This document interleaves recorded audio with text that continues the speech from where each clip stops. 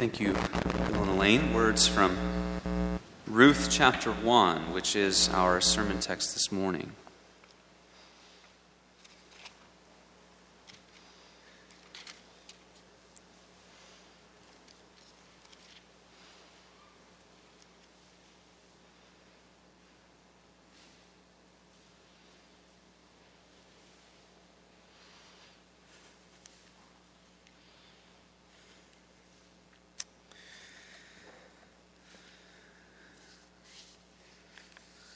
We're going to go through the book of Ruth over the next several weeks. I'll explain in a few moments why. Well, I'll tell you why.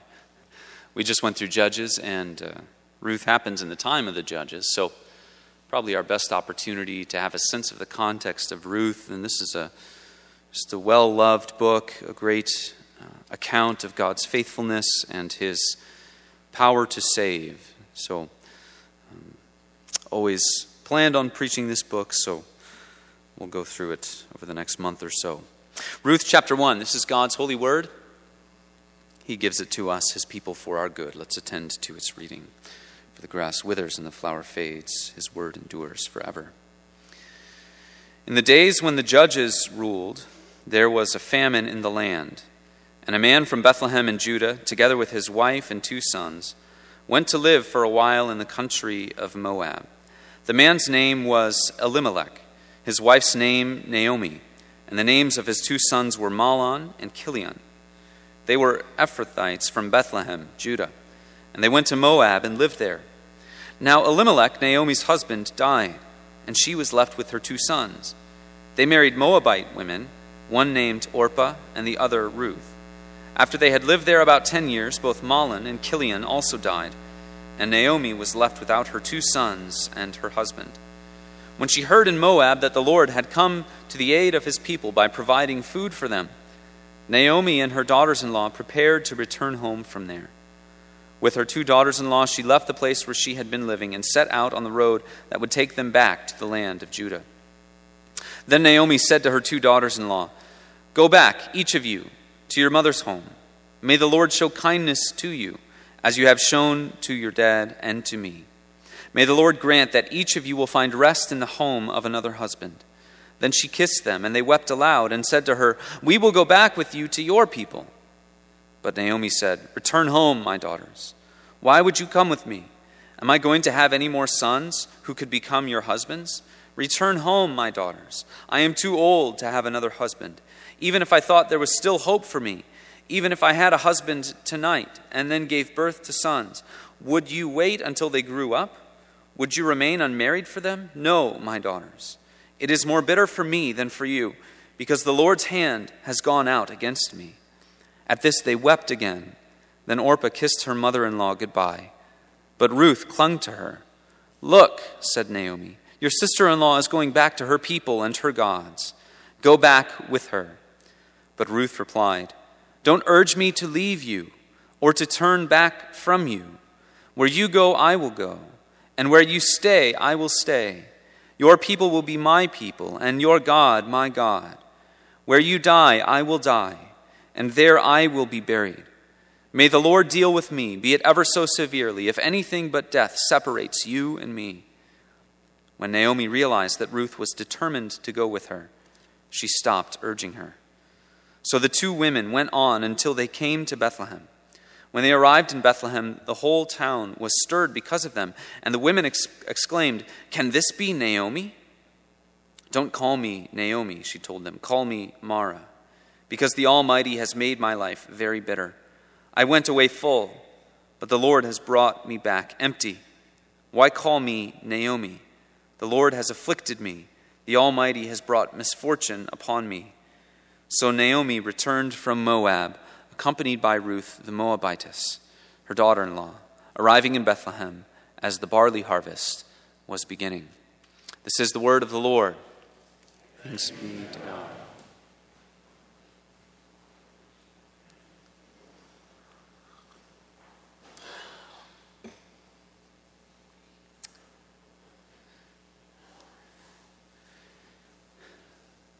Young children can often get a quick sense of direction when your life has sort of the spots you go to. School, church, the grocery store. They tend to learn the direction pretty quickly and know where you're headed, and they'll tell you the turns that you're supposed to make. Turn this way here, turn that way there. Pretty impressive, and just the way the human mind can wrap its head around, wrap its ability to comprehend around those things from a young age.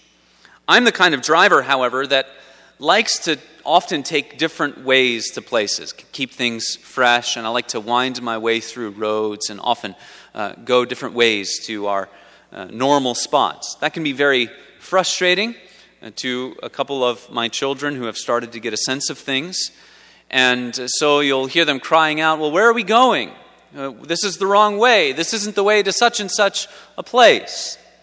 And of course, I have to say, you need to trust me. I know where I'm going. Maybe that's perhaps not always true, but I know where I'm going, I'll say to them, and we'll get there. And so it's gotten to the point now where my daughters, they'll say, is this a shortcut? And I'll always say yes. And sometimes maybe if it's dragging on for a while, one of them will say, is this a long cut? And I'll have to say yes to that as well. We often can be like those young children. We feel like there's one way to get to where we're going. And we doubt when our circumstances have gone off that path. Well, this isn't the way it was supposed to be. This is, maybe God's made a mistake. This isn't the life I had planned. This isn't the road that I had wanted to travel. We have that one, most of the time, kind of that one sense, this is how life should go. And it never goes exactly that way. For God's people, we are called to live a life of trust and a life of faith. To live a life of trust is to have an openness to the working of God. To say, look, I'm not in control here. And God may bring a lot of different things my way. But because I trust Him, I'm open to His working. So Isaiah 55 is a great scripture to cling to in those times. It says there, my thoughts are not your thoughts, neither are your ways my ways, declares the Lord. For as the heavens are higher than the earth, so are my ways higher than your ways, and my thoughts your thoughts. So to be a person of faith, to be a person of trust, is to have this openness to the working of God. And that can be seen in our lives in many ways, but a few that we'll focus on today would be self-sacrifice. If we have an openness to the working of God, even when things don't go our way, our lives can be filled with self-sacrifice and with devotion, because we're not consumed with trying to kind of right the ship for our own life. And then a desire to show forth God's love to others. See, God loves in a very particular way, all of grace and all of mercy. And so if we have an openness to His working, filled with faith and trust, then we can show forth the kind of love that God has for His people. That's summarized in the biblical word hesed, loving kindness, steadfast love, all the positive attributes of God. So a life of trust that gives way to sacrifice, devotion, and a desire to show forth the kind of love that God has. Let's consider all of these things as we look to Ruth. As we said, hopefully that first line hits you in a way that hasn't before in Ruth. In the time when the judges reigned, we just spent the better part, or most of 2020, we're in 2020, yes, 2020, going through the book of Judges. And what a blessing that was to see and to look at those many scripture passages in that book and to deal with them and to see God's redemption, His grace, and His mercy. But having studied that and knowing a little bit about the book of Ruth, most of you probably know the book of Ruth, you know that the larger themes are really not that similar to Judges. In Judges we see idolatry, paganism, rebellion against God, immorality that you don't see anywhere else amongst God's people, mostly in Scripture. Reprehensible kinds of things, and things that are embarrassing as God's people, that make us blush as we think this is the kinds of things that have happened even amongst our people. But in Ruth, what do we find? We see virtue, we see courage, we see faith, we see trust, we see love, compassion, and mercy. And even in those, just that recognition that there's a great contrast between Judges and Ruth, we start to see many lessons emerge. One of the things is that we recognize that God is always working. The God who is sovereign, who's weaving his purposes together. He is always working, and he is often working in situations that would not be noticed to the human eye. The human eye would not take notice of many of the things in which God works. The world looks at those in power to get a sense of what's really going on. And Judges largely did that. It focused on the leadership of the people of God. But in Ruth, we have this insignificant family who becomes increasingly more insignificant as the first few verses go on, where all of the men die and they lose all of their hope for a stable life and continuing the family line. They are probably going to be, these three widows are going to be trapped in poverty in all likelihood. It's going to be a very difficult life. It's going to be a very bitter life, as Naomi says. And yet, God, in his sovereignty, weaves together an amazing set of circumstances to provide redemption for this family. You have to read Ruth knowing that the end of the book of Ruth, one of the main purposes that certainly the narrator gives us Ruth, is to show us how King David was born. And you think of that situation in the desert with Ruth and Orpah and Naomi. And in those moments, it could have been just tiny little things that happened that sent Ruth the other way. Something tugging at her heart to say, go back to Moab.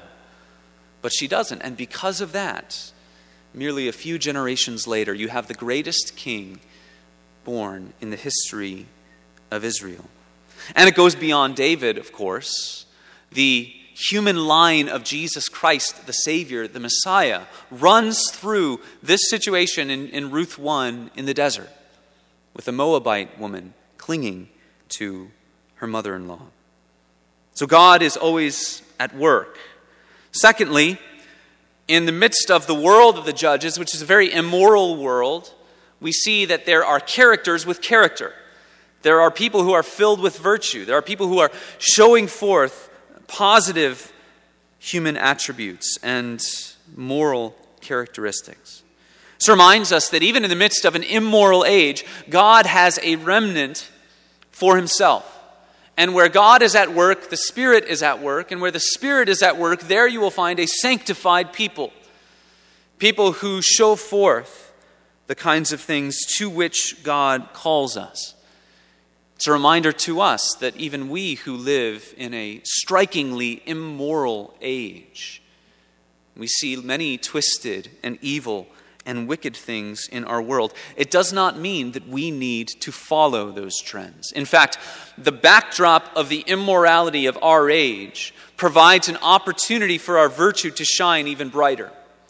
And I believe one of the calls of God's people in our moment in history now is to recover and realize that the holiness and the virtue to which God calls us gives us an immense opportunity in our world today to shine forth the kind of life to which Christ calls us, that we should seek virtue all the more. We should seek holiness all the more because of the world in which we're living.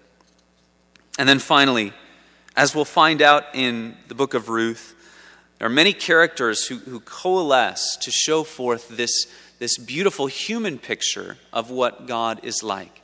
Many of God's positive attributes, his mercy, his compassion, his grace, his willingness to bestow mercy and to act for the benefit of another, seemingly without respect to the payoff that it will give to him. These are the kinds of things that we see in Ruth. Pictures of grace, pictures of love. God saves us in our wickedness out of pure grace. But the beginning of Ruth has us questioning all of those things. It almost feels a lot like the book of Judges right from the beginning. It feels like it's going to be rebellion and God's judgment and people crying out in anguish and immorality. and running from God. So we ask, is it more of the same? Knowing that this is in the time of Judges, is it just going to be more of the same? We focus in on Elimelech's family from chapter 1, and there's a famine in the land of Israel. And rather than staying where they are and seeking repentance and restoration with God, they run from the land of their inheritance and they go to the land of Moab. Now, this is a human solution. This is a contrived solution by Elimelech, something that he should not have done. In the book of Judges, we see a lot of that, running away from what God has given to his people. All throughout the Old Testament, we see many places where God says, if you return to me, if you seek my face, if you repent of your sin, then I will restore you. I will bless you. I will give you that which you need. Deuteronomy chapter 30 is one of those places. The Lord will make you abundantly prosperous in all the work of your hand when you obey the voice of the Lord your God, to keep his commandments and his statutes that are written in this book of the law. So when a famine came upon the land of Israel, their initial response should have been to look inward and to say, well, where have we gone astray? And certainly in Judges, there were many examples of that. And what they ought to have done would be seek God and seek repentance and restoration, and he will refresh, he will restore. But instead of that, Elimelech runs, and they go to Moab, and they experience disaster upon disaster and tragedy upon tragedy. Elimelech dies probably too young, and his sons die much too young. And here we have 3 widows. There's another aspect of what we see in Judges is blaming God. When things go badly, we blame God for our circumstances. And that's essentially what Naomi does, which is another discouraging sign in chapter 1. The name Naomi means pleasantness. And that's why when she goes back to Bethlehem, the women of the town say, can this be Naomi? And she says, don't call me Naomi, call me bitter. Call me bitterness. My life is no longer sweet and pleasant. My life is bitter, for the Lord has afflicted me, she says. God has brought all of these things upon me. So we don't have any sense that Naomi is looking into her own life in humility and saying, where can I seek to be restored before God, because I know that I have sinned. I know that I was part of a family that ran from God. We're not told in so many words that God had his judgment upon Elimelech and his family. But we do know that the proper response for them should not have been to go to Moab. It should have been to seek God and to repent, to remain where they are, that God would bless them in the land that he gave to them. But amidst all of this bad news, amidst this sense that things are going to go wrong and it's not going to go well, and certainly in the consideration that this is in the time of the Judges, we are given welcome relief. We see God in his grace turn things around so that this is one of the more beautiful stories in all of Scripture. After the 3 men have died and the 3 widows are there in Moab, we read that God ends the famine in the land of Israel. So Naomi hears about this, and she decides to go back to the land of her fathers. So it begins with grace. It begins with God ending the famine. It says he gave to his people bread. And so Naomi sets out to Bethlehem, which in Hebrew means the house of bread. So God is restocking the house of bread to draw Naomi back so that her family might come back, so that through Ruth, God may give his people spiritual bread through King David and ultimately through the bread of life, Jesus Christ, born in Bethlehem, the house of bread. So all of those things together, I like tracing those themes a little bit. But it begins with the grace of God. So she sets out to go back home. She makes a case to her daughters-in-law, however, as we read, don't come with me. Stay in Moab. These are your people. These are your gods. I have nothing that I can give to you. She's saying, think about this rationally. Think about this reasonably. If you lay out all of the circumstances, know and understand that there's almost no situation where you're going to be able to have a normal and a stable life.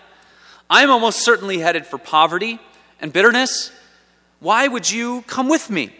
At first they both resist, but eventually Orpah is won over by her logical arguments. Ruth, of course, is not. She refuses to leave. She clings to her mother-in-law. We don't really know anything about the character of Ruth at this point, why she would cling to her mother-in-law this way. She may have a strong connection to her. She may be more tender-hearted and just can't bear to leave her mother-in-law. It could simply be, and certainly it partially is, that the working of the sovereign God did not allow Ruth to do anything else. She withstands even a third plea from Naomi in verse 15. Your sister-in-law has gone back to your people and her gods. Go back with her. That's a striking statement. Naomi is showing another sign of the times of the judges, where God's people, Israel, almost had this tribal deity kind of mentality. We have our God. The Moabites have their God, Chemosh and others. And other people scattered throughout the world, they have their gods. And so we know that even Naomi understands that to go back to Moab is a vote of confidence for their gods. It's trusting in the gods of Moab to give these young ladies what they want and what they hope for their lives. But Ruth does not listen. And that's the beauty of what we see in Ruth. And that's why it's such a beautiful picture of faith and trust, and then sacrifice, devotion, and a desire to show forth the kind of love that God shows his people. Ruth's faith in the true God is an infant faith. It is just the small beginnings, but it's a beautiful faith. And it's one that we ought to seek to emulate. So she gives these 3 declarations cemented by an oath. Where you go, I'll go. I'm not leaving you. Wherever you journey, I'm going to go. Your people will be my people. Your God, my God, which is kind of the center, the pinnacle of her declaration. Where you die, I shall be buried. I'm going to continue this way until my life ends. She considers Naomi her family. And she says, may God deal with me, which is the taking of an oath. May God deal with me severely if I fail to keep this promise. Ruth doesn't understand why she's in the situation that she's in. But what does she have? She has an openness to the workings of the God of Naomi, the true God, the God of Scripture. And so she casts her lot with this God to say, I will trust, I will go, even though I don't understand, even though I can't put all of the pieces together. I have an openness to his working. It's a beautiful picture of faith. If we look forward, we know, of course, that Ruth will experience an act of redemption in this book. Through Boaz, through bearing a son. And through that, Naomi will be redeemed. She was left empty, and she will be filled again. But at this moment, it's nothing but radical self-sacrifice. That's all that Ruth knows, that she's leaving it all behind. She's casting her lot with the God of Naomi and saying, this is the direction I'm going. I'm going to trust him, and I'm going to go. Sometimes the life of faith defies explanation. Sometimes to trust in the God of Scripture, to trust his promises, oftentimes, and there's always some aspect of this, to live the kind of life he calls us to live, trusting in the inheritance laid up for us in heaven, something we can't see. To reject in many ways the things of this life and this world. To say the kingdom of God is more valuable, Christ is more valuable. To have our time to seek those things and to devote our lives to those things, that defies the explanations of human logic. It makes no sense. Ruth says, Orpah could say, well, back in Moab, I at least have a chance to find a husband. Back in Moab, I at least have a chance for a normal life. Naomi says to Ruth, you have no chance for that. At least very little chance. Sometimes the life of faith defies explanation. And yet there Ruth is, casting her lot with the God of Israel. Indeed, she shows us this beautiful picture of trust. Oftentimes, brothers and sisters, these are the realities of life, aren't they? That we've gone off the path, the plan that we laid out for ourselves, the kind of life that we could take to God and say, God, if you could just make my life this way, I think this would be best. This is probably best for all of us. It would help me to serve you better and to sort of be filled with a pleasant, sanctified life. It would help me to honor you more if you just filled my life with these things and kept these things away. Ruth doesn't know why is she there in the desert, looking at her widowed mother-in-law, herself a widow, and being told by her mother-in-law, go back. Just go back to your people. Be logical. Be reasonable. She says, no, I'm going to trust the God of Israel. An infant faith, but a beautiful faith nonetheless. And so she sacrifices, she gives up her chance for a normal life to cling to her mother-in-law, which she's showing forth this compassion and grace that we ultimately see in God. Right? She leaves aside her own consideration of how she could benefit in the circumstances. She says, no, I'm going to live for you, Naomi. I'm going to be there for you. And what she seeks in the rest of the book is a redemption that's through her, but ultimately to fill Naomi again. Of course, we see this ultimately in Jesus Christ, who did not consider equality with God a thing to be grasped, a thing to be exploited, but he made himself nothing, taking on the form of a servant. When found in human form, he humbled himself to the point of death, even death on a cross. But that's not to say there is no blessing for those who cast their lot with the God of Israel. That's one thing that Ruth teaches us, that you will never live to regret casting your lot with Israel's God, with the God of Abraham and Isaac and Jacob, with the God and Father of our Lord Jesus Christ. It should be our prayer that the experience that we all have is the man who finds the pearl of great price. That he finds this pearl and he goes and he sells all that he has so that he can attain that one beautiful piece. A man finds a treasure hidden in a field. He covers it up and goes and sells all that he has so he can have that property, so that he can have that treasure. It's worth everything. You will never live to regret casting your lot with the God of Israel when you do it in genuine faith, when you do it with all sincerity.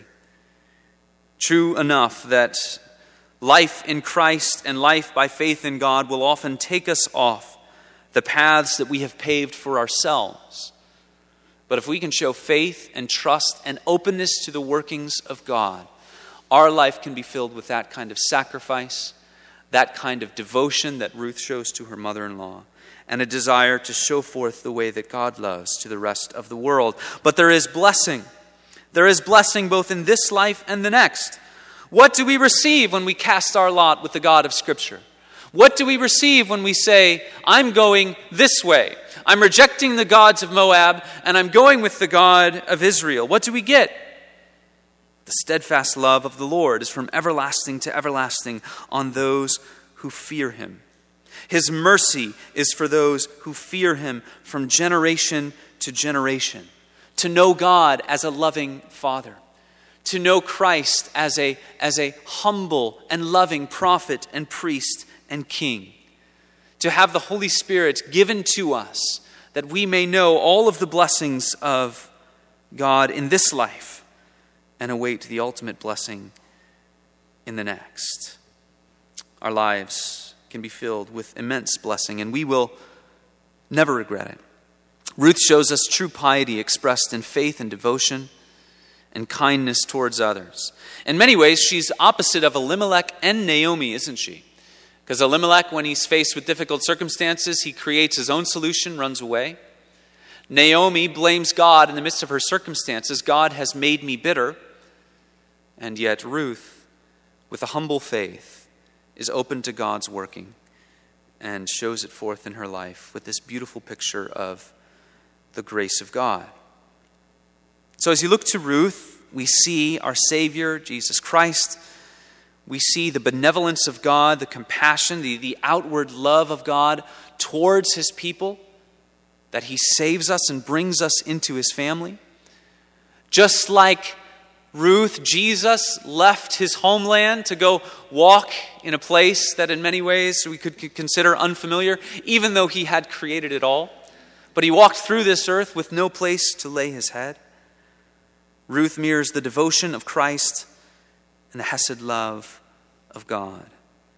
Because God, who is rich in mercy, even while we were dead in our transgressions and sins, what did he do? He made us alive together with Christ. You take stock of all of this, and as we go through the story of Ruth, we're going to see many things. But as you look at what happens in chapter 1, what do you see? A family taken off the road that they wish they could have walked. Doubts about their circumstances. You have different kinds of reactions to it. What's the proper reaction? An openness to God's working. I don't know why we made that turn, but I trust that God can take me where he will lead me. And I trust that I will ever be found in his grip. And because of that faith, because of that trust, that kind of trust, we can live our lives with sacrifice to what we had planned, devotion towards others and those whom God brings in our path, and a desire to show forth the kind of love that God has for his people. Gracious, benevolence, pure mercy and grace. May God empower us all to live in such a way as we are found in the power of Christ, the one who came for us, the one who acted in our interest, and through whose blood we are saved forevermore. Amen. Let's pray. Heavenly Father and gracious God, we thank you and we praise you for this word. We pray that through it you might build us up in the faith, and that we would give you all of the glory. We thank you for this beautiful picture of faith that we see in the book of Ruth. You've been a picture of the Savior. And we pray that as we think about this passage and others today, that you would receive all of the glory, and that we would be encouraged for the road ahead this week. Keep us faithful to you, always by your grace and by your power. Forgive us of our many sins. In Christ's name, amen.